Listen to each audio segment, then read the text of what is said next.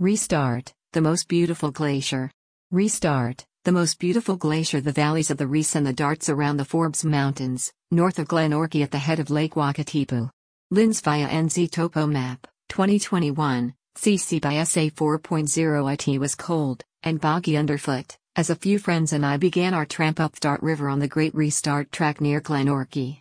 Part of the South Island's World Heritage Area, the Rees and Dart valleys were first used by the Ngaitahu people of Murihiku/Southland and Otago for hunting moa and collecting greenstone. Alongside its English name, the Dart River has an official Maori name which also appears on maps, Te Awa Wakatipu, meaning the river that drains into Lake Wakatipu.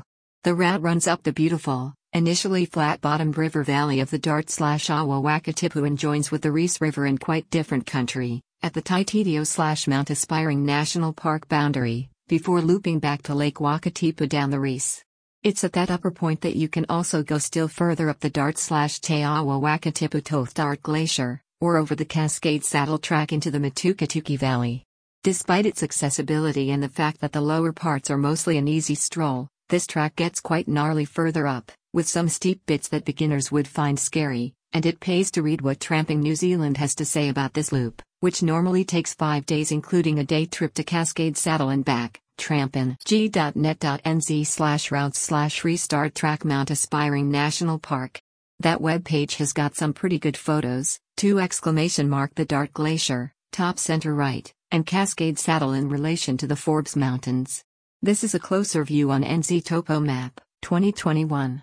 The Cascade Saddle route into the Matukatuki Valley does not actually go over the Cascade Saddle and is visible on a still closer view. From the mouth of the Dart River/Te Awa Wakatipu, it's 7 kilometers hiking to Shelter Rock, the first hut on the 4-day Rees-Dart track. We left Shelter Rock at about 8 o'clock the next morning to make our way to Dart Hut. Heading over the Rees Saddle, we encountered a light dusting of snow on the track. I have had experience tramping in snow and done some alpine training, but I hadn't brought any crampons with me on this trip. Thankfully, we managed to descend the saddle safely and rejoined the track down to Dart Hut.